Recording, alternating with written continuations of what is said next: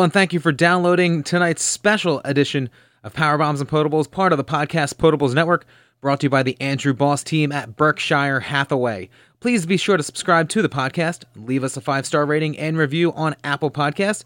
You can follow us on Twitter, Instagram, and Untapped at Process Potables, as well as Power Bombs and Potables. You can find us on Twitter at PowerBombsPPN.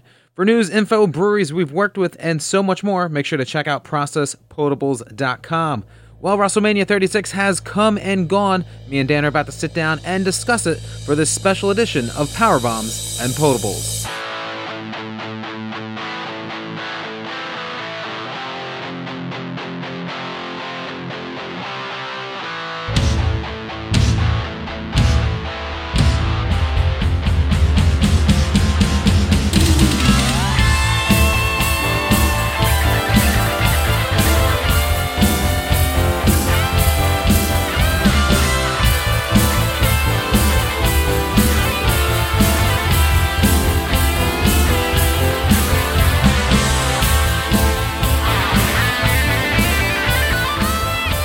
And welcome to this special post-WrestleMania 36 edition of Power Bombs and Potables.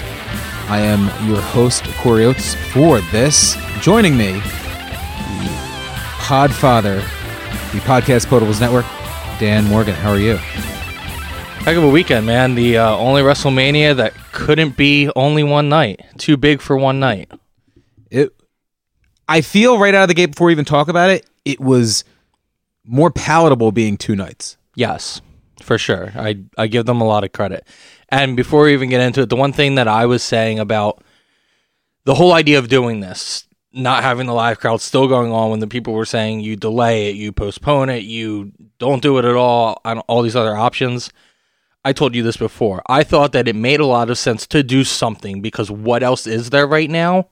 And to their credit, I think they made a lot of good decisions and did a lot with a bad situation. So before we even go from this specific thing to this specific thing, just overall, like I give them a lot of credit for what they put on. I agree. I definitely agree with that. But again, back to, like I said, it being more palatable. I feel if you look now in hindsight at the matches and the fact that there was two more cinematic matches, but there was one on each night, and then there was a real hard-hitting quick match for the world titles on each night. There was a lot of the same on both nights, which also kind of made it better that it wasn't all in the same show, because you'd be able to point that out. But I feel that because you were able to watch 3 hours of it last night, and then have all day Sunday, and then come back at it tonight for another 3 hours and 20 minutes, it was a lot easier and more enjoyable. Unlike when you're sitting in a stadium or even watching on TV for 7 hours, by the end you're tapping out yourself. Yeah, and so a little bit off topic, but to tie two very random things together, fitting of this network, I started reading the Sixers book on the process today, Tanking to the Top, and anyone who's weirdly crossing over between this and our flagship podcast, who's aware of Sam Hinkie, his whole philosophy was, getting more swings at the plate, so to speak, as far as like draft picks. Like, you want more chances, you want more opportunities rather than only having one chance to get something right. I think in this sense, because they split it out, because WrestleMania wasn't going to be 7 hours probably. So like there were matches, one, that probably don't happen if it's not 2 nights. For sure. And then the other thing is, like, let's say you watched Saturday and you weren't all that impressed. Well, maybe you had a chance to come back Sunday and find something that was palatable to you. So like if you didn't like some things, I think this gave you more variety, more options to find at least something to attach yourself to have enjoyed, where if it was just the one show, maybe you hype yourself up for it too much, you wait all day to watch it, and if it doesn't give you what you want, like a lot of years sometimes it does, you walk away with that bad taste in your mouth. And I feel like this made it less likely for that to happen for an average wrestling fan. Yeah, I feel that the best way to have gone into this, which is what I tried to do, is to have the lowest expectations whatsoever and see what would come out of it. I didn't want to completely write this off before it happened, and I'm glad I didn't. Was it the best WrestleMania of all time? Far, no. I mean, I think that there actually have been worse WrestleManias than this. Well, yeah, but I feel that now that we can look back at this hindsight and you put the 6.5 hours of it together. It was a fun show. There was a lot of fun moments. Of course, it's going to be memorable for sure. Right. But they still were able to achieve everything that they wanted to and tell some of the stories that you could tell that they wanted to, and they weren't going to change that, which is fine. Totally okay with it. And they have to. You spend too much time building up to this. That was the other thing I advocated for in making sure you do this now. You invest too much of your storyline and your product into it paying off at this date. You really can't push it off anymore. You have to get it done. Right, yeah. So we'll sit off with a little disclaimer here and say that being that it is 10:40, we just finished watching night 2 live. We're not going to really have much time to edit this, so I'm going to try and keep my uhs, likes, and butts to a minimum, but you're getting the raw, real deal tonight. There were a lot of butts, though. There were a lot of butts at one point, all in the ring on the TV. But that's just my my little disclaimer for this. Do you ready to get into our recap of this? Yeah, go ahead, buddy. All right. So I don't know if you actually saw this, but in the pre-show last night, there was a Miz and Morrison rap video. Did you see this? No. Okay. I think I walked into your house right at the end. Yes. I didn't know what the fuck I was watching. I wasn't expecting it either. I guess that might have been why it threw me off guard. But they have a fully produced 3.5-4 minute rap song music video that they did that they aired on this. So that was something better or worse than R-Truth? Wait, R-Truth's like song that he has out now that's set I don't know, song? anytime he raps. I mean on average. No. I think R-Truth is better. Okay. R-Truth can actually spit. He just sounds like this all goddamn time. So there's that. The first match that they did on the pre-show of night 1, you're talking Drew Gulak and Cesaro. I thought it was a pretty fun match. I think that I'm becoming more of a fan of Drew Gulak. It just felt like Philadelphia guy. Yeah, right when those two started getting really their groove and going, the match just kind of ended out of nowhere, and that's the only downside that I felt about that. It was the pre-show of a pre-taped WrestleMania. You could have let them go a little longer than they did, but Cesaro ended up winning that. Did you? Don't care. Yeah. We go to the actual show. Stephanie McMahon welcomes us to WrestleMania. There was a cool little montage of America the Beautiful. Very, very cool. Of all the celebrities over the last 35 years that have sang. You saw everybody from Ray Charles to Aretha Franklin, to Boys to Men. Really, really cool montage they did there, and everything was seamless. Cool way to start off the show. Yeah, a lot more interesting than having Lillian Garcia do it in an empty performance facility. So kudos to them for a really good she idea. actually did it yesterday afternoon on the bump in her living room. Whatever. That aired on the TV. So very funny that you say that and didn't even know that they still technically did that. Nope. Even in an empty living room. Moving on. Empty living room match there. We start off the show, Dev Night 1 with Gronk and Mojo Rawley welcoming us to the show.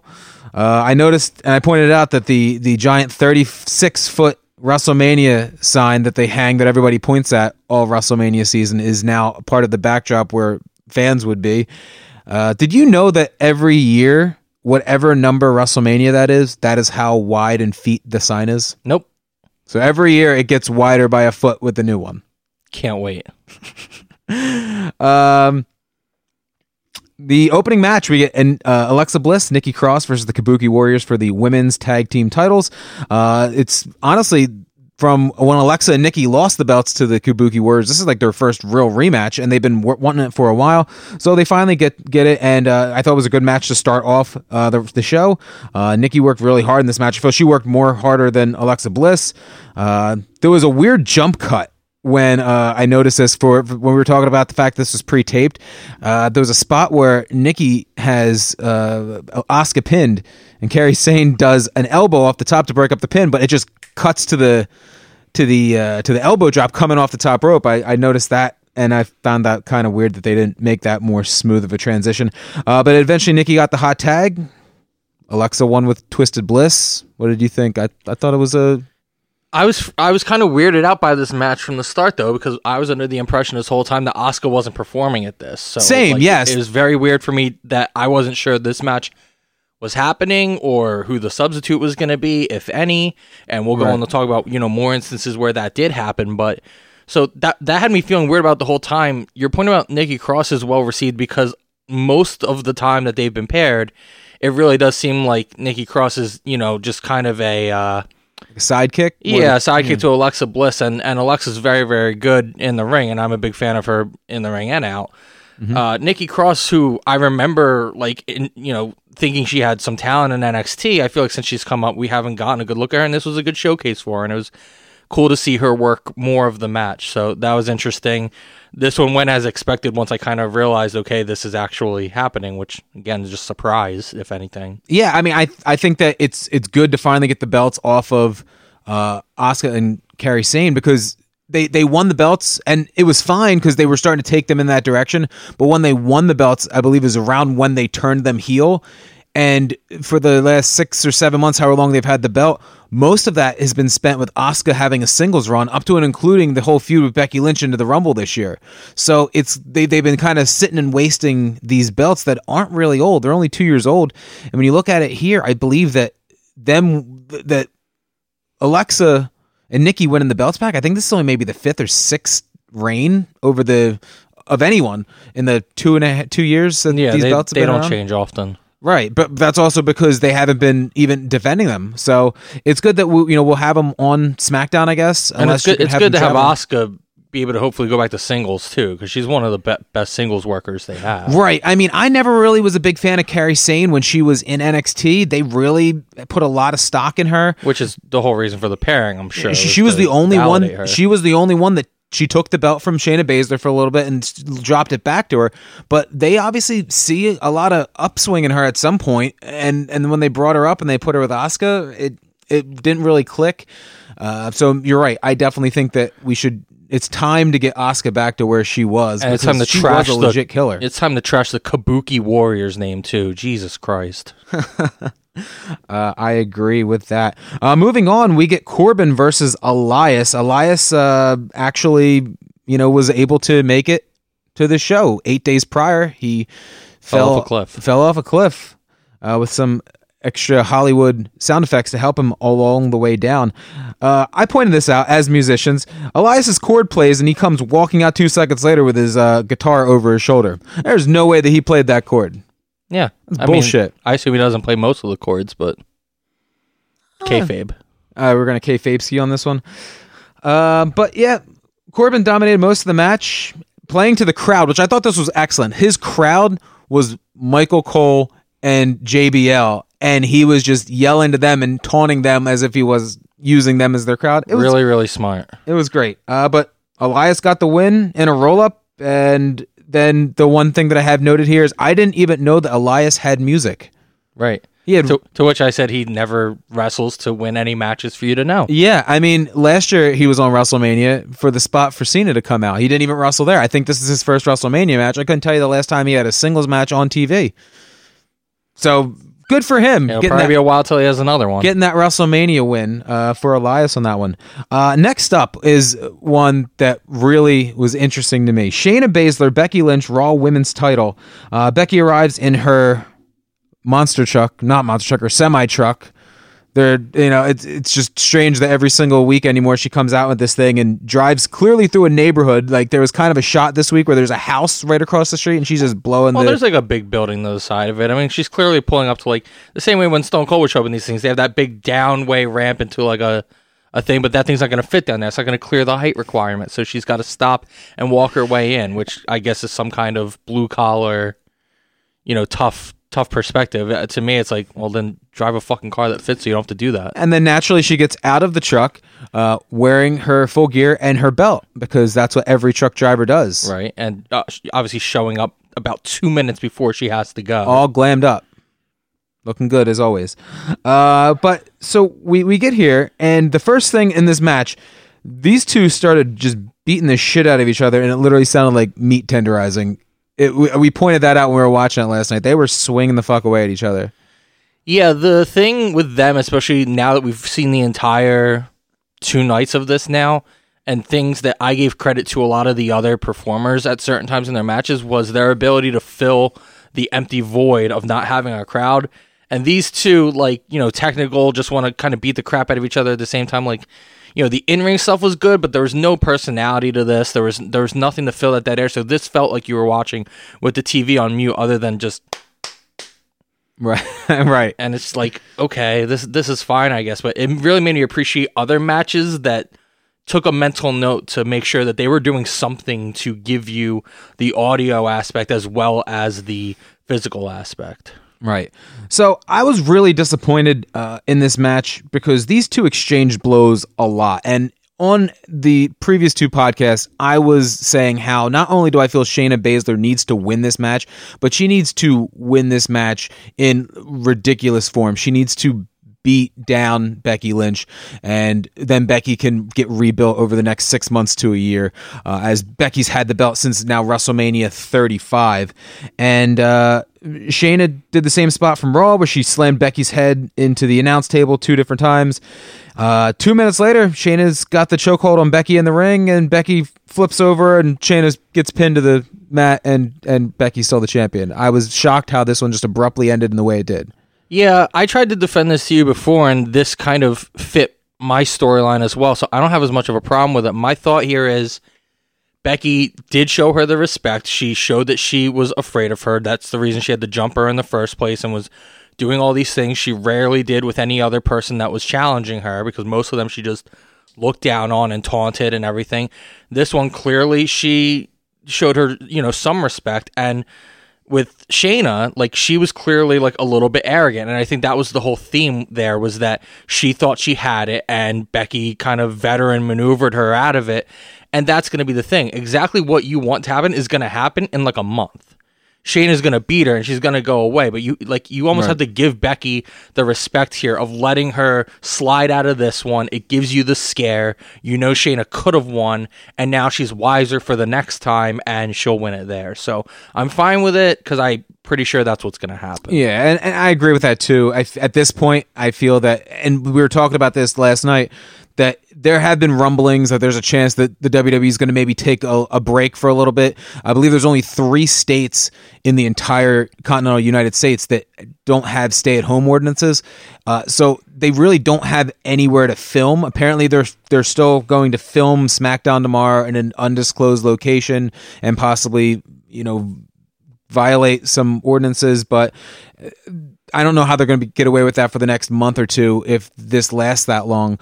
So if they do go into that and Shayna's the champion, you don't really have time to build her up. So yeah, like we said, you can eventually get there and do that. But I still felt that, if you were following your stories of the way that things were going to originally be, I kind of still felt that Shayna would have won that way. Next up, Sami Zayn, Daniel Bryan for the Intercontinental title. Strange match. I noted this, and this was an old adage because Sami has really transitioned more into a manager than a wrestler. Bobby Heenan always used to say, you manage like a wrestler, you wrestle like a manager when you're in that position. And I really feel that Sami wrestled like a manager. He did a great job doing that. A lot of outside stuff going on with Drew Gulak, Cesaro, and Shinsuke to really kind of break it up and give Sami his time to try and get his stuff in there because he's not, wrestling. He's, being a coward, getting the help that he needs from his guys.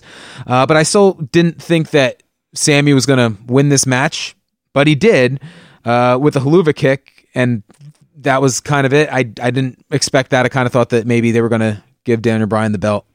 I thought Daniel Bryan was going to win, but I was super uninterested in this match. Yeah. I appreciated the bit where he was letting him leave, and Sami was definitely taking it and talking some smack, and then Daniel Bryan goes and runs him down. I honestly, at that point, was half willing to let him walk away and just have it be like a walkout and see what comes of that, because it fits exactly what you're talking about, doing this like heel manager kind of bit while being the champion. I just don't think that whole wrestle like a manager thing is that interesting on a champion. It's interesting on just guys, right? But it doesn't interest me when you're holding a belt. Well, it would if he was like a cowardly manager in the first place. Like, let's say like somehow we're in like the 90s and somehow Jimmy Hart won a title and like he's got to now defend this title. Obviously, there's going to be some bullshit in order to keep it on him, right? But I mean, in this situation, this match was the epitome of a let me up match, as they refer to, when you get everything taken out of you in that title match beforehand with Becky and Shayna.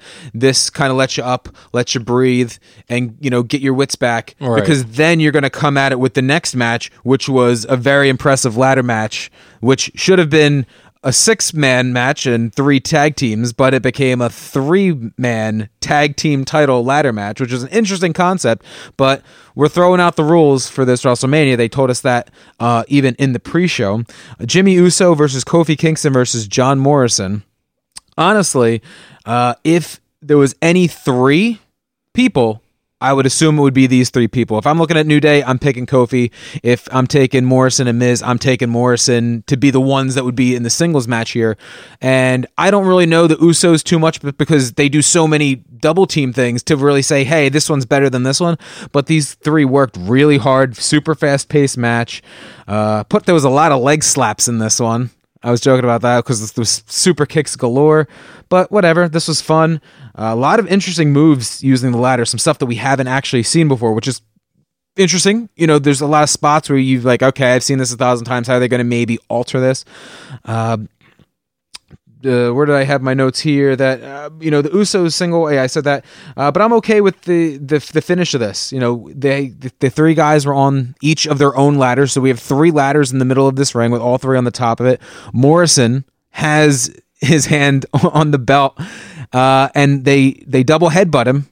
He falls backwards and releases both belts. This is something that if they did it live, it could have gone horribly wrong. So I'm glad that it worked out the way it was. Maybe it didn't work out in one take, but the take that they had, it worked out smoothly. And that was the one thing that I was thinking out of that, is that if they did that live, it could have gone horribly wrong. I mean, a lot of things in a match like that can go horribly wrong, and those guys are all innovative. This is a match that suits them. It was a great match. A lot of things from this match are at the top of my list as far as making the best of a bad situation, giving WWE and a lot of these performers credit for the circumstances that they're under. The only thing I'm not really thrilled about the fact that you defend tag team titles in a triple threat match. It's not a tag team match. It just seems really hard for me to swallow, but I get it, and that's my only complaint. The match itself, great. All the guys, interesting spots, cool stuff. The finish was very, very original and interesting to me. I really don't like the tag team belts being defended in a singles match. Yeah, that was a little interesting to get through the thought of that, especially with it changing hands. Well, I mean, it didn't change hands. Oh, it didn't. No. Morrison. I was going to literally say before you said that, I was going to be I think it would have been more awkward if the titles had changed hands at this point. Okay. I didn't even know who the champs were. I thought it was the Usos. I mean, right now it's really hard to watch wrestling, so I get it. And for what it's worth, most of us are usually doing things on Friday nights. Yep. So it's hard to follow the SmackDown product. Yeah, I watched every show except SmackDown this week. So right, that's why that's what my job is to do. Spend my Friday or Saturday watching SmackDown. So we get on next to a match that I thought going into this whole show was going to be the match that stole the show, and I was wrong about that. Still a great match, but Seth Rollins versus Kevin Owens in I believe this was a Falls Count Anywhere match or a No Holds Barred match, something along those lines. The original was just a regular match. Oh, yes. Okay, so that's where it ended up getting there. So they had the one-on-one match, and they were brawling, and which is what you knew it was going to be between these two. They were yelling at each other a lot, which is cool because it gave more of a real fight feel. Definitely. There was a struggle between the two. Rollins hit Owens with the ring bell, and they disqualified him. At that point, I believed everybody in our room was just like, "This is fucking stupid." Yeah, it sucked. And then you go to Owens yelling at the ref to restart the match as a no DQ match. As you said, that's where we get the restart. They brawled more. Owens climbs on top of said WrestleMania sign that I was discussing earlier and does the Shane McMahon dive through Rollins, who's laying out on the table. I thought that was a fun little spot. Leap of faith. The leap of faith. And at that point, Owens gets it back in the ring, hits him with the stunner, and wins. Not the match stealer that I thought it would be, but it was still an enjoyable match. I feel that really the brawling and the high spot was what won it over for me. Yeah, I'm glad they didn't end it with the ring bell thing, but I think the problem is that really took a lot of wind out of the sails, and it was really hard to get back into it, and that's where they lost it. Yeah, it was a very weird call to make it that way. Like, if you want to make it the no DQ or no holds barred or whatever you want, then do that earlier, or right? Have him jump him early, have him do something like to invest that much time in the match, and then do it. And especially because of I think that's one of the few times where not having the crowd really hurt it. Yes, I couldn't agree with you more. I definitely feel that they should have moved that spot to earlier. Not even the ring bell. Maybe have him kick him in the balls or something like that. Sure. Have the referee disqualify him, and Owens holding his balls in the ring, gets a microphone and calls him back in the ring. Do something like that as opposed to taking the wind out of your sails when you're already about 6-7 minutes into the match. Next up, R-Truth loses the 24/7 title to Mojo Rawley in an impromptu match. Right here I noted, I'm assuming he's going to drop it back to R-Truth, or Gronk is going to end up with it. There was a 1,000% chance going into this that Gronk was leaving the 24/7 champion, but weirdly enough here, it ends up being Mojo Rawley, which just speaks to how sad of a champion R-Truth is that he lost the belt to an elbow to the midsection. R-Truth has won that title and lost that title more than I feel anyone has won world titles. I mean, The hardcore title definitely changed. Jerry Lawler was like a 43-time Memphis world champion, USWA, and I still think that R-Truth has probably already beat that number. Probably. It's friggin' ridiculous in a year and a half. Well, no, because Carmella seems like she had it half the times that you think R-Truth had it. So we get to our last match of this show. No. I missed one. The last match. Right. The last match of this show. And it was everything you thought it was going to be. It's Goldberg defending the Universal title against Braun Strowman, which not if you thought it was Roman Reigns, because it was very poorly announced that. Yeah, on SmackDown, they just said, hey, now this is what the match is going to be. There's no explanation to Roman and how that he dropped out. And that was kind of a letdown because they could have found a way to cover it up somehow. You could have done the backstage, he got taken out or some type of bullshit. We're willing to suspend our disbelief. Right. I mean, here's what it is. When this information leaked out a week and a half ago and you had a week and a half to put something together, do something better than that. Actually, here's the deal. Do something, and it would have been better than that. Right, exactly. It really couldn't be worse than just pretending. So, Goldberg, Braun Strowman. Goldberg comes out of his dressing room, which his dressing room looks like the cafeteria. The cafeteria. And this match was super quick. Couple of spears, and then a couple of power slams, and Braun Strowman wins the Universal title. It was what it needed to be. Does Braun even is that his finisher? Yes. Okay. Don't even know at this point. Haven't seen him in forever. Yes. I don't think that there's a name for it. I think it's just a power slam, but that's been his thing. Great. Which, for a power guy, a big guy, that makes sense. Fine, but they've given it a name. Jesus, come on. Power slam. Power bars. Yes. Pile driver. The only problem with this, I was on the Braun Strowman train for, maybe more than a year, if not a good number of months, and then obviously that got killed off. And the problem here is that I wasn't gonna be happy when Roman Reigns beat Goldberg, but you get it. But then again, you give us no story, you give us no nothing. You bring in a random person, and they beat Goldberg, and Goldberg beat Bray Wyatt. Right. It's this whole chain of events is awful. You have Bray Wyatt built up to this whole thing, loses to Goldberg in a show they don't even really acknowledge, and you're pissed off about that.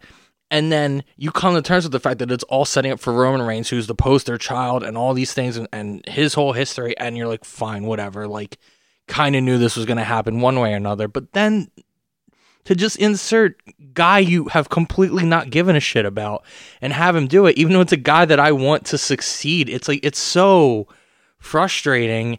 And like you said, now you're stuck in you have two paths, and they're both pretty terrible because, I mean, what's the over under on Superman punches it takes to put him down before Reigns beats him? Right. or they go away, and then by the time you come back, you're like, who the hell is Braun Strowman?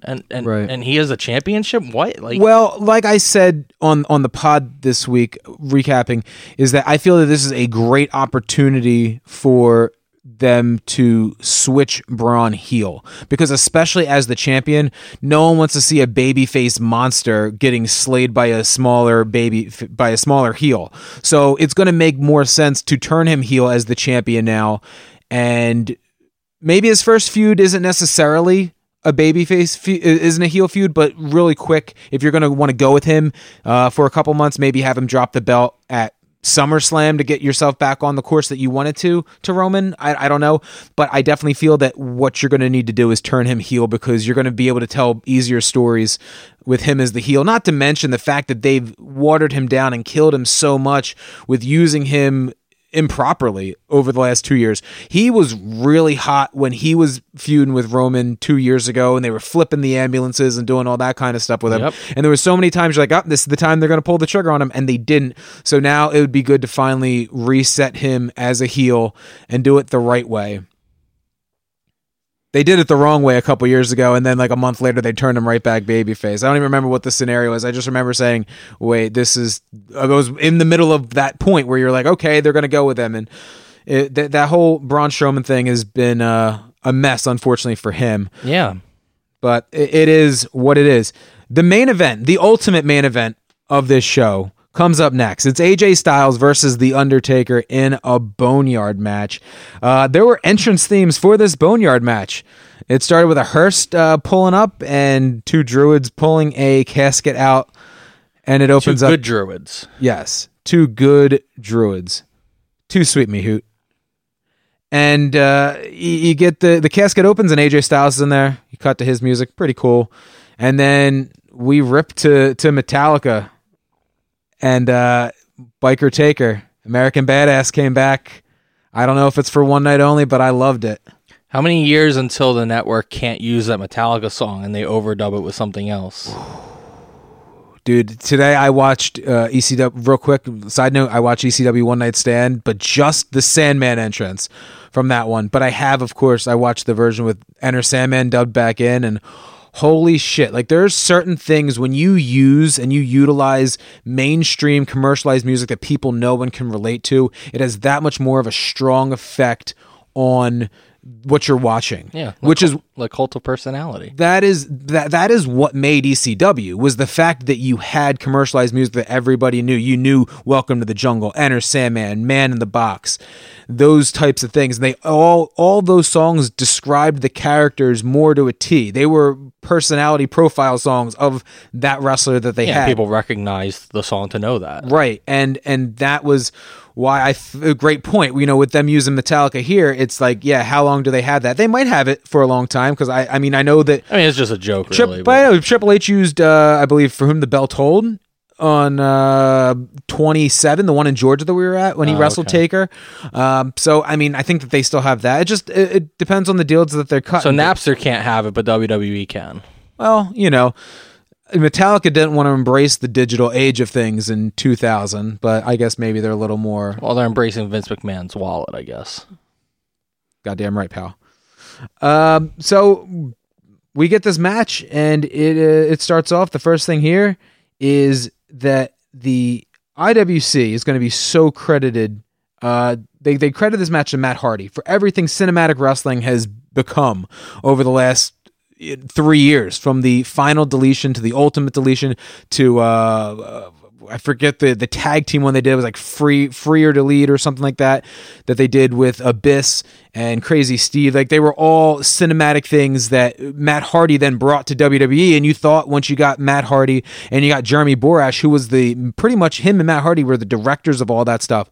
Once you got into WWE, you were going to get more of this stuff, because the internet was loving it. Even the wrestlers loved it. Like, they saw that it was a whole nother area that you could tap into. And of course, Matt Hardy, who did these things to try and prolong his career longer, not taking bumps, you can, create this character.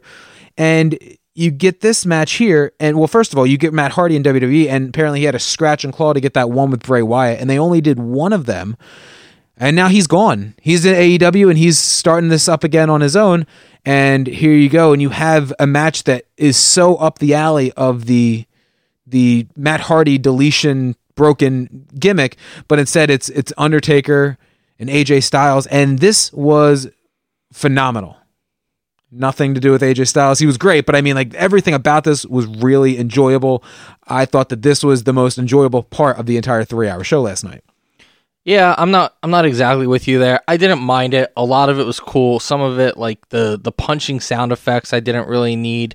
Right. And it went a little too long. Like, there was just so much just punching because you're not doing any moves out there, which I get. I don't really have a problem with that. I just think you trim like 2 or 3 minutes of just random rolling around, random punches kind of stuff, and all the spots were good. And take out the sound effects, and I'm probably a lot happier with it. I also think that, and not to spoil anything, but what we saw in that same kind of genre tonight might have put like a damper on it, where like last night maybe I was like, this is really cool, but then they upped the stakes, in my opinion, tonight so much that I'm not as impressed with last night. So that might have something to do with it. Well, I feel that the thing about them doing this in a cinematic way, them putting in those sound effects, was them just going all in. It's like, if we're gonna do this, then we're just gonna try and. Oh, I get it. It just it didn't work for me. It probably works for a lot of people. If you're into that kind of thing, great. I'm nitpicking. Like I said, don't have a problem with it, but I have complaints. Yeah, I mean, the only thing that I found interesting. Well, I mean, it had nothing to do with the outcome of the match. There's a spot early in the match where Taker goes to punch AJ, who's leaning up against the back window of the hearse, and AJ moves, and Taker busts the window through and cuts himself up. The same thing happened to Goldberg in WCW in 2000, and he like cut a main artery. Yep. And he was out for the rest of WCW. He never came back, and then he just sat out his contract once they went bankrupt. But the first thing you notice is, oh shit, this is going to happen to the Undertaker now. But apparently he's okay, so that's good here. But after all this, like we had originally discussed on the pod, Undertaker wins this match, and he gets his 25th win at WrestleMania. So it wasn't 25 straight. We were there when he lost the first one. Yep. We weren't there when he lost the second one. Nope. But we're here again, and he gets his 25th win finally. But this is a way at 55 years old that if he is wrestling once a year, there's a new documentary series coming out on him where he's talking about, hey, I can only do this once a year. And this is a way to really prolong his career. He could do another 5-10 years, as dumb as it sounds. Who wants to see a 65-year-old wrestler doing that? But with the hair dye and their makeup and the right camera angles, they can get through an 8-hour shoot like they did with this and make something very enjoyable for the fans. As long as you can come up with original ideas. You know, you can't do Buried Alive again, really. You can't do... Which is basically what this was a Buried Alive match. They just don't want to call it that. But right. Especially with what we're going through right now. Correct. But yeah, I mean, if I have no problem with this, and I have no problem with Undertaker keeping going if he wants to and they want to, as long as you're making it something original and something worth watching. But, don't use this just to prolong a career for the sake of prolonging a career. Because at some point I would like to see him, actually retire and get in the Hall of Fame and all that stuff before he dies. Right. That's a great point. And you got to think that if they're going to keep this up with him, he's going to have a time where he's going to go into the Hall of Fame, and he might not walk out there. Well, not that, but my point more is that he could have his Hall of Fame night, and then the next night still be on WrestleMania. Be one of those. I guess. I mean, some people like Ric Flair went into the Hall of Fame. The next night was his retirement match. It wasn't supposed to be his retirement match. He was in a spot where if he lost another match that he would retire, something like that. But there's been how many times that the Undertaker, you thought he retired, he left his hat in the ring, and it's just we will never know when we actually see the last of the Undertaker. Well, I think that's kind of the reason it has. I think they want to make sure that is the case. I think they want to make sure once he wraps it up, it's done, and they don't do that with him, which is why they haven't, would be my thought. Right. Well, unlike Shawn Michaels, who came back with a bald head, we've at least seen the Undertaker wrestle with a bald head before, so we can do that.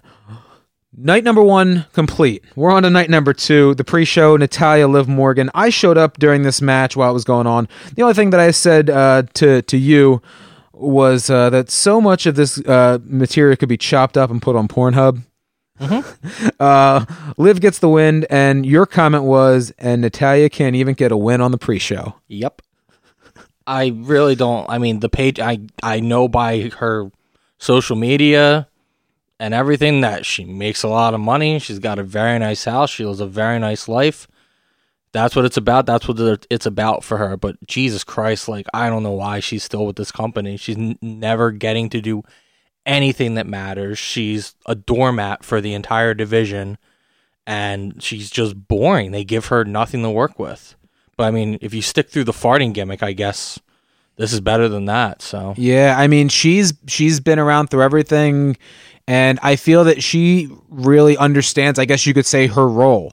They've utilized her so much more as pretty much the senior girl of this roster. She's been around, I think, now since 08, 09 on the roster, and the only people that would have been there longer were the Bellas, but the Bellas have been pretty much out of the picture, main picture, for about 3 years now. Now that they're officially retired, you know that it is Natty, but they use her in the senior role to still get people over, more or less, because she has credibility, and then she gets the paycheck from doing the Divas thing on E. So I mean, good for her. yeah, So secure the bag. right. We start off the actual show. It's the exact same opening as last night. I kind of thought maybe they might change it up, but it is what it is. Gronk welcomes us back, and we go to our opening match, which right out of the gate, Charlotte, Rhea Ripley for the NXT Women's title. I was surprised that you'd lead with this match, considering how much time across all the shows.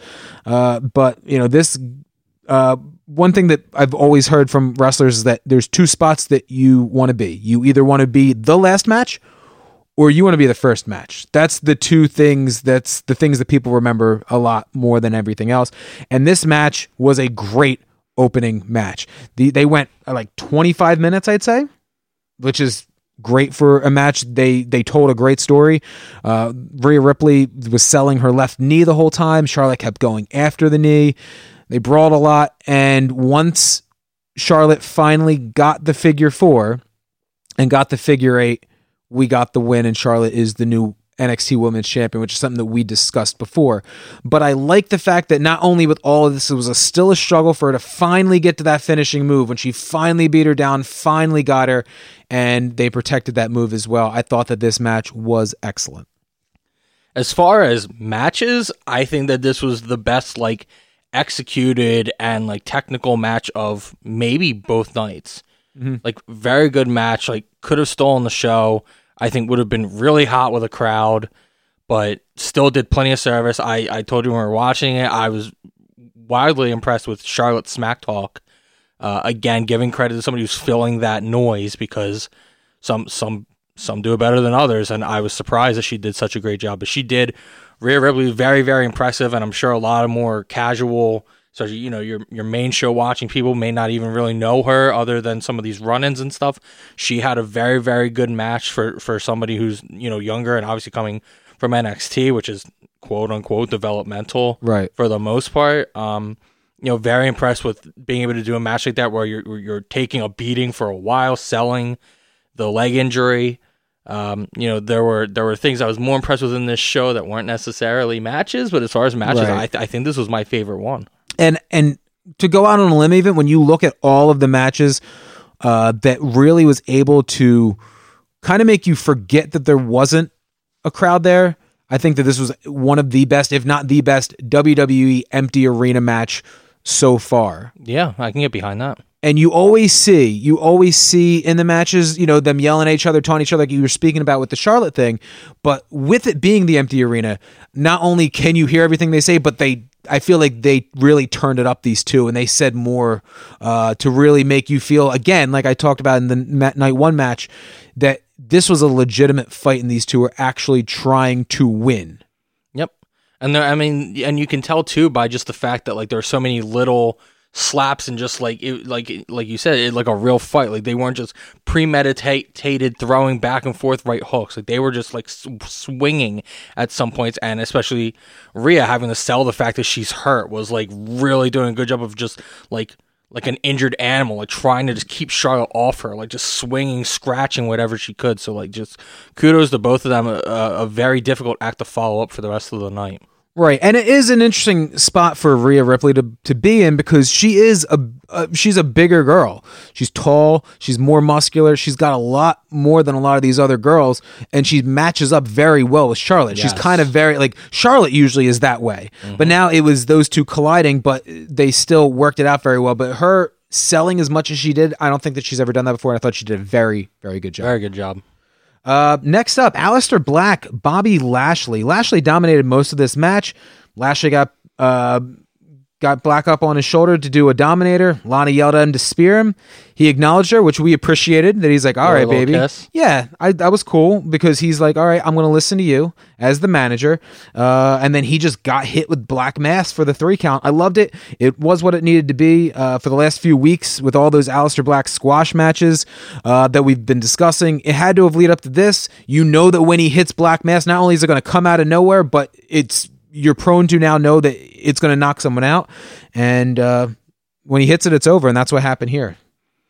Yeah, I mean, I love Aleister Black, and I even said to you when Lashley came out, like, I don't really get it. I don't really get what Bobby Lashley has been doing here for a while, but like you said, this was exactly what it needed to be.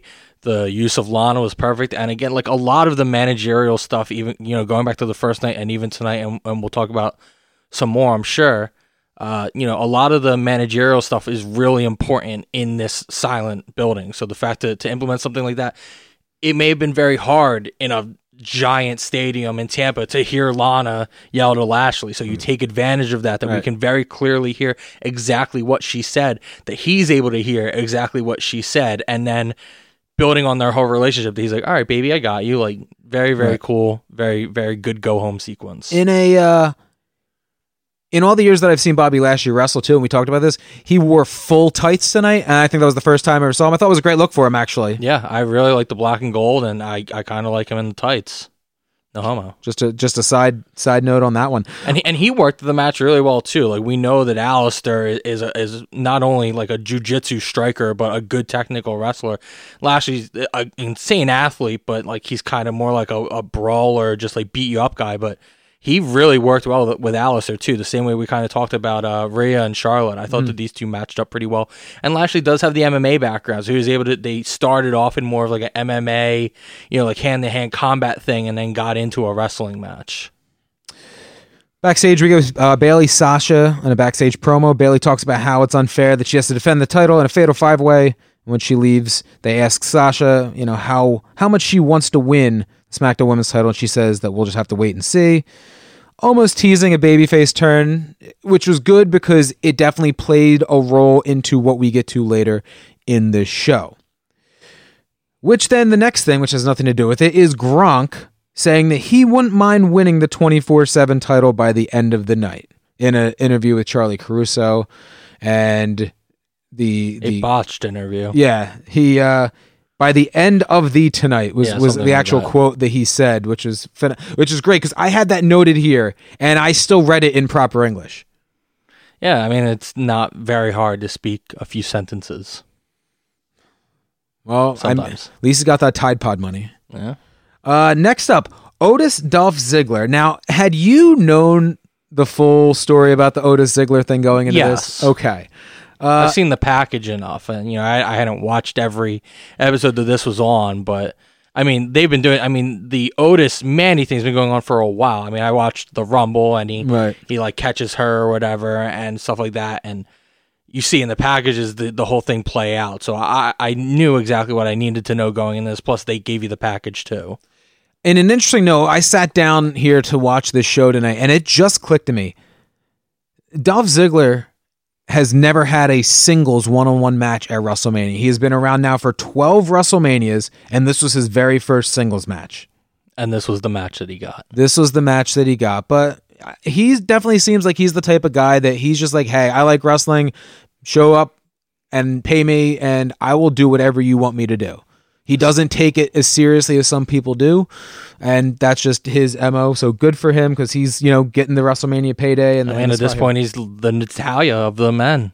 Yeah, geez, he came from being a cheerleader to being Mikey. Yeah, whatever one he was. And, sure is Mikey.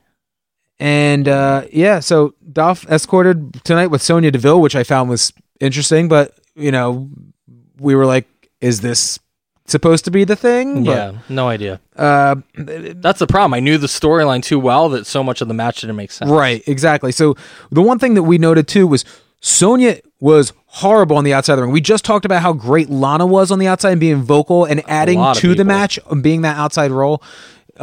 Sonya absolutely gave nothing to this. She was merely out there so that eventually, which you knew was happening, was a matter of time before Mandy's music hit, and she comes out and she takes out Sonya, low blows Dolph, Otis hits the Caterpillar for the win, he finally gets his peach, and he gets his kiss and the happy ending between these two, and who knows where this actually goes. It was what it needed to be, but that's the only reason that Sonya was out there was for that spot to take place. Yeah, I mean, the only problem is, one, we don't know who this hacker person is releasing all this footage, and we have no idea what Sonya Deville wanted out of any of this. So, I mean, none of that's resolved. I don't know if they'll keep this going or not. Yeah. I don't really care, but that's what I mean. They gave me so much information that now I'm like, okay, well, what about this and what about this? And they didn't answer a lot of it. Next up, Edge, Randy Orton, last man standing match. All I could think about since this quarantine began was how amazing the Edge entrance would have been in a stadium. Yep. Damn shame.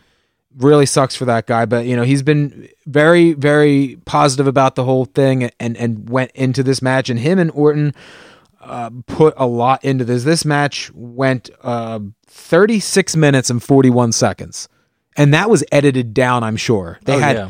And these guys used everything that they could possibly find in the building. Orton's music hits after about 2 seconds when he's not out there. You're like, okay, he's going to come into play somehow. And out of nowhere, he RKO's Edge. Then you get another camera angle, which I really dug, which showed that he was a cameraman at ringside. He put the camera down, slid in the ring, and hit him with the RKO. Really cool that they actually showed that. Great, yes. You didn't need it, but it was really cool. Great way to start the match, and it was different. Obviously, it's something that you can really work with here. Again, working to your advantage with having this situation with the empty arena. These two brawl into the back gym where Ciampa and Gargano fought a few weeks back on NXT. Dan, you called for a 45 to come into play here, and it certainly did. It did. They didn't throw it, which is probably a good idea. Right, yeah. But I was like, use a 45, bro. That'll end it. And then sure enough, Orton tried, and then it got drop kicked into his face. And several times, Edge really demonstrated that he does a lot of pull-ups because he was climbing on everything and doing all these body weight exercises into moves. So good on him, man. Best shape of his life, pushing 50. Yeah, I mean, I'm watching this documentary while we're doing this, the Edge 24 that just came out today, and right now, as you're talking about that, he's like doing neck exercises and all that stuff. Like literally half of this thing has been him working out to try and just get his body back into shape for wrestling, and that's like one of the things that like I really appreciate this match. I thought it was great. I was on the edge of my seat for so much of it. It's one of those push and pull things that is hard for me, and I don't know if I'm in the majority or the minority here or what, but you know this entire comeback story for him. They build it all into this storyline, 9 years, 2 neck surgeries, and it's like, well, I want this glorious return for him, and at every moment, all I'm thinking of is this man's neck and his career and his life, and I guess that's part of it, but I don't enjoy that. Because I'm just like, dude, like, you don't need to do this. Like, you could have told a great story and done all this without all these spots that could actually ruin you. Like, I don't know. It's just very difficult for me. So it's very, like, tugging at my emotions, which I know they want to do, but it wasn't really the way I imagined they wanted to happen. Right. And right after that 45, and this was kind of almost cringeworthy too, you're still in the back, and Orton chokes Edge with a TRX rope and telling him that he loved him, which is kind of weird, being kind of kinky. We don't kink shame here. we don't. Well, it's not the kinky portion. It's the relation to the whole Chris Benoit thing that has really come back to the forefront this last week or so with the Dark Side of the Ring, but not from WWE. That came out, but not from WWE because of course they don't acknowledge any of that stuff. But it's to everybody else that's watching it, they're still just like, ooh, that's a little bad taste. And I saw on Twitter that somebody's like, yeah, Orton probably really saw that and was just like, this will really piss people off, and fucking did it because that's Randy Orton. So that is Randy Orton. Continuing on here with my notes here, but they used this whole building as a backdrop for this match. Everywhere they possibly could have gone, from that gym to a conference room to the backstage literal load-in area. They didn't do much in the ring, I'll tell you that. They started in the ring with the 2 RKOs, but they ended up everywhere. There was a spot with Orton laid out on a table or maybe a board. Edge climbed up onto a cage that was fenced in. And he jumped off of that, which, I mean, you saw that coming the way that they had it set up, but it was still cool the way they did everything. They ended up wrestling on the bed of a pickup truck. They ended up on the top of a semi, or the tractor trailer portion of everything, the 18-wheeler. And that's pretty much where the match ended. Up there, you saw spears, you saw RKOs. And what ended it was Edge hitting a concerto on Orton, which we had discussed before. Kind of saw that we were going to go Orton here, and you'd let Edge actually finally get that win at a bigger stage with the crowd, maybe SummerSlam. But my thought process here is maybe because of the fact that Edge is 46 and he's on a limited schedule, he maybe has ideas of who he wants to work with, and he wanted to work with Orton, but not getting this out of the way now fucks up things down the road. So maybe they were just like, we're just going to do this and we'll keep building, and then SummerSlam will be whoever the next person is on his list. Yeah, that's awesome. I mean, the other thing too is, especially with guys missing this event and the whole 2-night thing, I mean, you kind of needed this here. So that could have been the thought too, is, I mean, maybe it's not necessarily what he wanted to do. Maybe you want to push it out, but it's just a need for content that you have to go forward with it. So, I mean, it worked out and you were able to do a lot of cool things. So, kudos on them. Again, I just think maybe you could have done with a few less bumps. And like I said earlier, 36 minutes, 41 seconds for a match that was pre-taped. And I feel, and this is another thing that at least was smart with what they have, is if they were in a stadium or they were in an arena, you would have had a crowd there, but then working to the back, there wouldn't have been a crowd there anyway. They would have had to watch it on a camera, and they would have still been fighting without a crowd. So it definitely made you think it was more of a brawl, which is what it needed to be. And it takes you again out of that empty arena aspect, and you're just looking at this as a brawl. I thought that really added to it, but I felt that they could have maybe cut it down a little bit. I felt sure, especially at the end when they started on the pickup truck to the top of the tractor trailer. I felt that at that point you could have lost 4 or 5 minutes of the stuff there. But in the end, it worked out the way it did, and it wasn't. And tons of ingenuity, like really creative stuff, and like a few things you're able to see coming, but so many things you weren't, and that's pretty cool. Because in this day and age, like, sometimes it's really hard to deceive when you're like looking for so much. Yes. We say that, and then we come back in, and Mojo Rawley's getting chased by a bunch of, they have to be NXT guys that haven't actually made it yet. They haven't figured out their gimmick. They chase him out there. Gronk climbs over, and unlike Elias, who fell flat on the floor there, he trust falls onto all of them backwards and pins Mojo Rawley, and your 24/7 champion is Gronk. Dude, if I'm Gronk and I have all this money and all these Super Bowl rings and all these accolades and I'm in tremendous shape, I'm still young, dude, I don't care how many guys are down there, dude, I'm not taking that bump. I'm not risking that. Like, I don't know. Good for him. Cool spot, I guess, if you're into that. I hate it. I hate the whole Gronk thing here. I think if there really is potential for him to even be like a part-time thing here at some point, I think this is a really stupid way to introduce him. Right. You weren't a WCW guy in the 90s, but the perfect execution of sports people was when in 96 when they already had Steve McMichael, who is retired, several time Super Bowl champion with the Chicago Bears. He was already in there. He had started wrestling. They brought in Kevin Green, who at the time was the star of the Carolina Panthers. And he, got some basic training, and they did a match with those two against Ric Flair and Arn Anderson. Perfect way, because you put him in there with two guys and you get the star aspect of the pro football player, who at the time was still an active player. They've obviously changed rules and how they're going to let people cross over, and a lot of it had to do with Kevin Green, because eventually by the next year when he came back to do it again, they pulled him, the Panthers, in 97. But then you get on and you moved into the other aspects, and you get Dennis Rodman, you get Karl Malone, and you were taking two people from the same world that people know and bring them in. And that was what really made that a spectacle.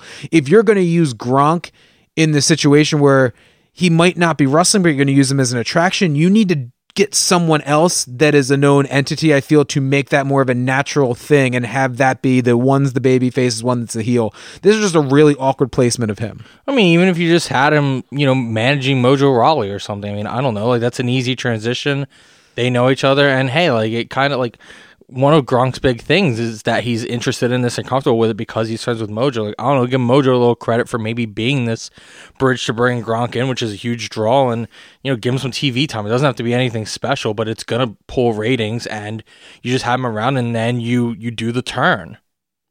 Like it's easy. It's all written. Mojo turn on Gronk. Either way, who gives a shit? Okay. I don't know. But this is just dumb. And if he ever is anything, you're just gonna think back that he was this stupid goofball at WrestleMania that couldn't get his lines right.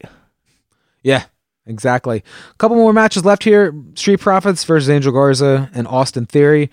This was a pick-me-up match for sure after that last match going so long. Never a doubt that the Street Profits wouldn't walk out of here with the belts. They redid the spot from Monday Night Raw this past week. This time, Montez Ford was caught by Angelo Dawkins, despite the fact that Austin Theory was still standing where he was, which was not there to catch Montez Ford. Profits win the match. Cool moment after the match. Garza and Theory attack the Profits again. Zelina gets a couple kicks in, and Bianca Belair, her music hits. The real life wife of Montez Ford comes out and hits the KOD. The KOD. On Zelina Vega. So another feel-good moment for WrestleMania. That's what they always like to do, the feel-good moment. But the only thing that I was kind of thinking through my head is, okay, is this them calling Bianca Belair up to the main roster? I'm hoping that's no. The other thing is, she's a heel, and this is a definite babyface spot. So I really don't know what they're going to do with that. Or if, again, this is just a WrestleMania, we're throwing the rules out type of scenario. I think that's kind of it. And again, because she's on NXT, she's obviously down there, so it's kind of all hands on deck. Who's available? Right. Who's here to do what? Didn't mind the spot. I don't think you need to overthink it. I doubt she's being called up. I think this was just, hey, you're here. We'll do the spot. It just another thing to make the Street Profits look cool. The one thing about this that I thought was interesting is the Street Profits are so entertaining. There's so much charisma. They're so good on the mic. And again, one of my big things has been people talking in the ring. They were really not interesting to me vocally in this match, and Montez Ford just kept screaming WrestleMania the whole time. I'm like, it's their first one. Maybe they finally had some jitters or something, but that was the one thing that if you were going to tell me one team on this card was going to entertain me vocally in their match, they would be at the top of my list, and they just didn't do it. But the match was fine. Exactly. That's what the match needed to be. Like I said, it was a quick pick-me-up match, which then gets us into a fatal 5-way match. I honestly elimination. Well, that's what I was going to get to. Is I honestly didn't pay attention to prior to this match that it was going to be an elimination match. And right away, you're like, oh, well, who? I was like, wait, this is elimination? I didn't register in my head. I only said because I think fatal 5-way means it's not elimination. I think fatal 5-way means that it's first fall. So you have to call it a 5-way elimination match. Oh, dear Lord. Fucking everything. Play a lot of wrestling video games, man. Great point. I just miss the old, it's the old ECW 3-way dance, which WWE would always do triple threat matches. They would never do elimination triple threat matches, but ECW had the 3-way dance where it was, you got three guys, you get the first pin, the elimination, then you get the one-on-one match. Usually you use that in a title match. It was a nice thing that they did, but nobody else has ever really done the 3-way dance idea. But this 5-way elimination match, you get Sasha, Tamina, Bailey, your champion, Lacey Evans, and Naomi in here. And this was an interesting match. They told the story, as we talked about earlier. Sasha was helping Bailey all throughout this first portion of the match. She was trying to help her with double pins. She was pulling her off of people's, shoulders as they were trying to do moves for her. So she was really protecting Bailey throughout this. All four of them eventually pile onto Tamina after they realized one person couldn't pin her and two people couldn't pin her. I was like, all four of them are going to have to. That's what happened. Cool spot. All four pinned Tamina. Fat shaming. Yeah, you get her out of the match. Bank statement to eliminate Naomi after that. During this next portion of the match, when you're down to Lacey, Sasha, and Bailey, there's a little miscommunication. Bailey hits Sasha, and now they're arguing a little bit, causes some confusion. Sasha eventually gets hit with a woman's right, gets eliminated. All right, so now we're down to Bailey and Lacey. And at this point, I kind of felt that, and I think I said this in the pod, is that I figured Bailey would win, but if anybody was going to take it from her, it would have been Lacey. So we were there, and I wasn't sure which way we were going to take it. Eventually, after about 2 or 3 minutes, she's like, did Sasha go to the back? And then there was a camera spot, and there was Sasha still outside. It's like, okay, well, she's still out there. She's going to somehow come into play here. She does come into play here. She eventually slides back in the ring, hits a backstabber on Lacey. Bailey gets the win. And here's the thing that I want to talk about. We discussed this a couple weeks ago. There's a look between the two. And after this match, Sasha walks over. She takes the belt. She puts it around Bailey's waist, and they hold each other's arm up. And eventually Sasha walks out and Bailey talks about how she's better than everybody else. Clearly that this is going to be the Savage Hogan angle. There's going to be subtle teases, and you're going to get eventually to these two. The thing is going to be is, are you going to wait another year to WrestleMania, or are you going to do it at SummerSlam? Either way, once you get there, who are you turning? I definitely feel that Sasha's a better heel than a babyface, but Bailey just turned. And I don't think that it's time to turn her back yet. And that's kind of where my concern is. What are you thinking? I mean, I tend to not give WWE credit on waiting long enough for some things. And this seems like one that they won't give it its due time. But this isn't the first tease of it. So, I mean, It kind of has been a thing for a little bit. And we do know from like Sasha's entire history that like she wants to be the champion, like, you kind of get it. So I don't know if it needs an entire year, nor do I know if they can execute it well over an entire year, or do you even have the roster to, hold for an entire year? Because Bailey's still going to have to defend the title, and is anyone going to give a shit? So, like, I think it probably happens at SummerSlam, and it's probably fine. But, yeah, I mean, this one pretty much went as we called it. So, I mean, they did a good job with it. An interesting way to do what you expect, which is fine. Yeah, I mean, when they did the original one with Savage and Hogan back in '88, Savage won the title when they started everything. Like, that was the beginning. As Savage wins the belt, there's the look between him and Hogan right there. That's your first seed. They knew that 1 year later they were going to get there, and then they just planted seeds throughout the year. Bailey at this point is a couple weeks shy of being the champion for a year. If you stretch this out to Mania next year, either you're looking at two options. Option one is she holds the belt for 2 years before she drops it, or you have her drop it and get it back. I feel that in order to do it effectively in the right way, you need to have a belt on the line here, because that's what really is making it personal between the two. Bailey's whole thing right at this point is how she's better than everybody. She's the best champion. She's the longest reigning champion.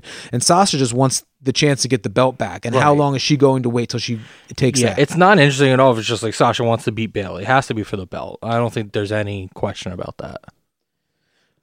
I agree. So we'll see. I'm thinking that we're both in the same thought here, that had this been Bailey winning it, you could have gotten it till next WrestleMania. At this point, you're going to already get to May. Here's actually, now that I think about it, the next pay-per-view is Money in the Bank. Yeah. So Sasha wins it, right?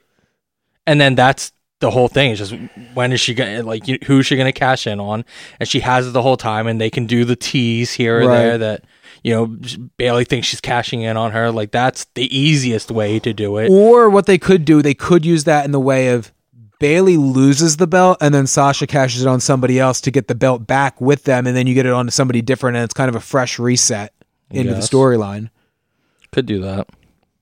just some food for thought there. That's the one thing that is nice here of us actually getting to, cut up some stuff that they could be doing going forward. That's the best part about Money in the Bank too, is the optionality of it. Right. And it's always somebody that you hope that they're going to go with. Like there was that one point where they had put it on Kennedy, and I wasn't ever big on Kennedy, and then they did with Jack Swagger.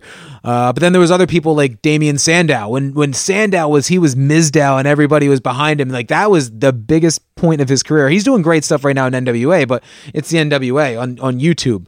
He was doing such good stuff as Mizdow, and people wanted it. He won that Money in the Bank, and then they just pulled out on this. That was just a situation of a bad call that they did with that Money in the Bank. 2 matches left. Firefly Funhouse. John Cena, Bray Wyatt. 0 expectations going into this match I put here.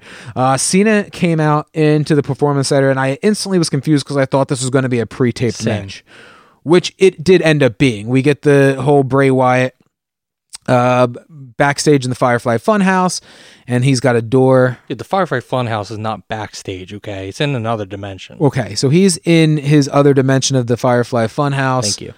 And he goes through the door that's always there. It's usually his entrance door. And Cena goes through the door as well. And then Cena is teleported to the Firefly Funhouse, and then he goes through the door. I thought that was a minor detail that we didn't need, but yes, that's exactly what happened. Everything's important here, man. Jesus Christ. So where to begin with this? The Firefly Funhouse, basically, it became a montage of both of these guys' careers and really how we got here. The first thing that they do is they go back and they redo John Cena's initial entrance on SmackDown years ago with Kurt Angle. He's back, and he's in the tights and the boots, and he's got ruthless. Hair. He does have hair, but he's here talking about ruthless aggression. And the role of Kurt Angle is played by Bray Wyatt. I thought it was cool. Very cool. This whole thing is like Nick Arcade style, which is the best part. So we see the SmackDown fist in this too, and I kind of popped for that, which makes me think that they filmed this whole thing.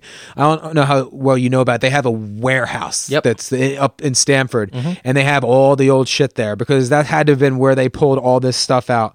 They had the SmackDown fist there, which then shoots into my, I guess, second favorite part of this. Each thing they did became my favorite part of this until they got to the end. Next, we go to the Big Blue Cage from the 80s, the Hogan WrestleMania 2 cage with Bundy. In the background, the Saturday Night's Main Event batter, and you get the original Saturday Night's Main Event open with Obsession by Animotion. Great instrumental 80s song played in there, which was the original theme to the show. Before it became the stock theme that they had. They had, like, I believe Take Me Home by Phil Collins was the closer on that too. All that stuff has been edited off of the WWE Network, but I really popped for that. I saw a tweet, this was Southpaw Regional Wrestling on crack. I mean, I said that while we were watching it. Oh, maybe it was you. Jesus Christ. There was so much going on with this. But he had Bray Wyatt and his Muscle Man dance character, and Cena back, and he is in his jorts, and he's just doing like 1,000 bicep curls. And he just didn't stop. It was like, there's a gif of that is going to be a great workout gif once gyms start opening. This whole thing is just like GIF and JPEG, like heaven for the next week. Like, I have so much work to do. So in a cool flashback, I feel after this, we then we're in the ring, and they mimic the ending of their WrestleMania 30 match, where it came down to Cena had a chair and Bray was on his knees and basically was just like, telling him to do it. And Cena swung, hit him, and gave him the attitude adjustment and won there. This time he goes for it, he swings, and Bray disappears. A lot of this comes to when he goes, Bray moves of all these things. So it was basically, as you're recreating it, he knows the outcome of these things, so he's just avoiding them at this point. It's a cool point of the character. You get the Dr. Thugonomics. Now we get Hollywood Cena coming out to the NWO theme with the WCW title, spray painted. I marked. Air guitaring. Holy shit. This was tremendous because everybody has always said, well, Hogan turned heel when he was in his 40s and reinvigorated his career and had a great run as a heel. People have been wanting the John Cena heel turn for years now, and now's the time where people thought it was going to happen. And I think that was this whole thing was just I think a love letter to the internet wrestling community and everything they've always wanted and loved about wrestling. They just touched everything. Which is why I was so upset, because I felt like, I mean, most of the people that I follow, I think were into it, but I still saw a decent amount of people who didn't seem to like it. And I just don't get it, man. Like, come on. Like, again, under the circumstances of what they have to work with and all these nods and homages to all these things we love and appreciate, all these things that people have written like fan fiction of and dreamed of. And yeah, like, it's not them really happening, but just like things that seem to taboo for WWE to even acknowledge. Like, we love when they finally start acknowledging some of these things you think they never will. And so many of that happened here for the first time. Like, this was such a huge thing. All the ribs at Vince McMahon that happened in this thing, all these jabs at the past, all these re-brought up, gimmicks and past things. And like, this was my favorite thing of the entire weekend. Yeah. I don't think we've ever actually seen the Vince puppet have a name before, but we got to see it tonight on a lower third, and he is Mr. McBossman. And the line of the night was when, that's good shit. That's such good shit. Again, like I said, this was a giant. I can't believe they said it. This was a love letter to the internet wrestling community. That's what this was. And like to what you were saying, I'm really, really picky with some of the wrestling that I like. But what I really thought about here is that in a wrestling ring, I want things to be snug and real and not phony looking. That's my biggest pet peeve. I just want the struggle. I want the basic aspects to a wrestling match. I don't think it's difficult. And when you don't get that, I feel it really brings down a match and the possibility that it can be. That also being said, I love creative stuff like this. Because I don't know if this is maybe because of what this was and me being the 80s and 90s fan like I am so much that I kind of maybe gave this a pass because I liked it and I was just marking out for the things that I loved. The nostalgia. Right. But even look at the Undertaker thing last night. And I really enjoyed that as well for what it was. I appreciate that because it wasn't like they were in a wrestling ring trying to do it. It wasn't the Matt Hardy thing, which I liked, but like it was still kind of cheesy. You also have to understand that both of these, the Undertaker one and the Bray Wyatt thing, are both very much in the realm of their character. They are both like transcendent beings. They are not people. Right. So like it helps you suspend the disbelief. And if you're a wrestling fan who is invested in these characters, you have to appreciate those things about them because it's their character. So you kind of have to. Right. Should notice that at the end, the Fiend does appear, gets the mandible claw, and Bray Wyatt counts Cena's shoulders down for the 3. So Bray gets his win back, and I don't know where they go with him going forward. I mean, this has to be a push for him, I would think, which is weird because he just got buried by Goldberg. But this whole point was Cena saying that he was the most overrated, entitled, like whatever wrestler, right. And then he beats John Cena at WrestleMania. So if you don't do something with that, then what the hell is the point? Yeah, I mean, like we were talking earlier, the only thing that I could think of is maybe they're gonna go with him and Braun Strowman. And that was something I was thinking earlier that would just make sense because of the fact that like maybe you just didn't want Bray to beat Goldberg again after you did it, that you just switch it and now have Bray come back and look really strong by putting down the monster. You also have the angle of the fact that Strowman was once with the Wyatt family. Yes. So there's something there at least. It's not just bullshit. Yeah. We were talking earlier about how this is a great time to finally maybe pull and give a fresh reset to Braun Strowman. Yeah. Now that you put the belt on him. And if you put him with the Fiend, someo's going to get hurt there. Yeah. It's not good. I don't want it, but I could see it. Come up with something better. You have time. Yep. And then our final match, Brock versus Drew. Claymore 25 seconds in, Brock kicks out 3 F5s, Drew McIntyre kicks out of all of them, 3 more Claymores, and we go home. It was literally the exact same sequence that you had last night with Strowman and Goldberg, whereas you had a couple of spears and then a kick out, you had a couple of power slams, and you changed the title. It was what it was, but it was what it needed to be for that because what the Brock Lesnar match has become Oh, it's Brock has 2 matches. He has the small guy match, like the AJ, the Daniel, Bryan, the Ricochet matches where he just throws him around the ring. The other guy eventually gets a quick comeback in for a couple minutes, and then you might think they're going to get it. F5, we go home. And then you have the big guy match, and it's just everybody exchanging their moves a couple times, and then that's it. And it works. Yeah, I mean, it works to a degree. We've seen it so many times that I don't know how much it still works. The saving grace in all of this is most of the time when we get this, and this goes for both Lesnar and Goldberg, is like, we saw it with the Goldberg when he wins the belt, and then we're like, oh, great, well, now we got to see this again at some point. And you knew with Roman it was going to be, 3 spears each and a couple of Superman punches and go home. So it wouldn't have been any different. The saving grace here is Drew McIntyre can have a real match. So right. we get it off of Lesnar. I'm sure he goes away for a little bit. Right. I hope he goes away for a little bit. And for the first time in a very long time, we get a real fighting champion who can put on a match. You get a good wrestler, a big wrestler, somebody that's believable, somebody that the fans are actually behind. They don't feel force-fed behind this. This was natural. They brought McIntyre in 2 years ago, and he's been a heel the whole time. And once he won that Rumble, and once he kicked Lesnar out, he turned. And the fans have not felt that he's been, being pushed down their throats. My first thing, and I'll see what your thoughts are here, is who do you think they put him with at this point? Who's his first feud going to be? Who's on that roster? My thought is Seth, but it sucks that he just lost to Kevin Owens.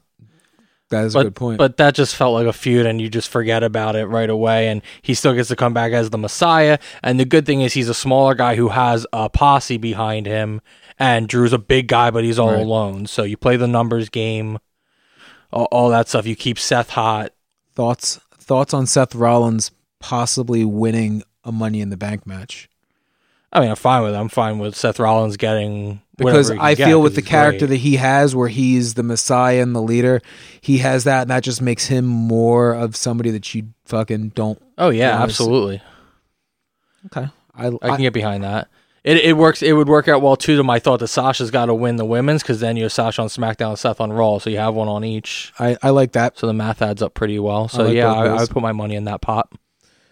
Overall, on a 1 to 10, how do you feel about this one?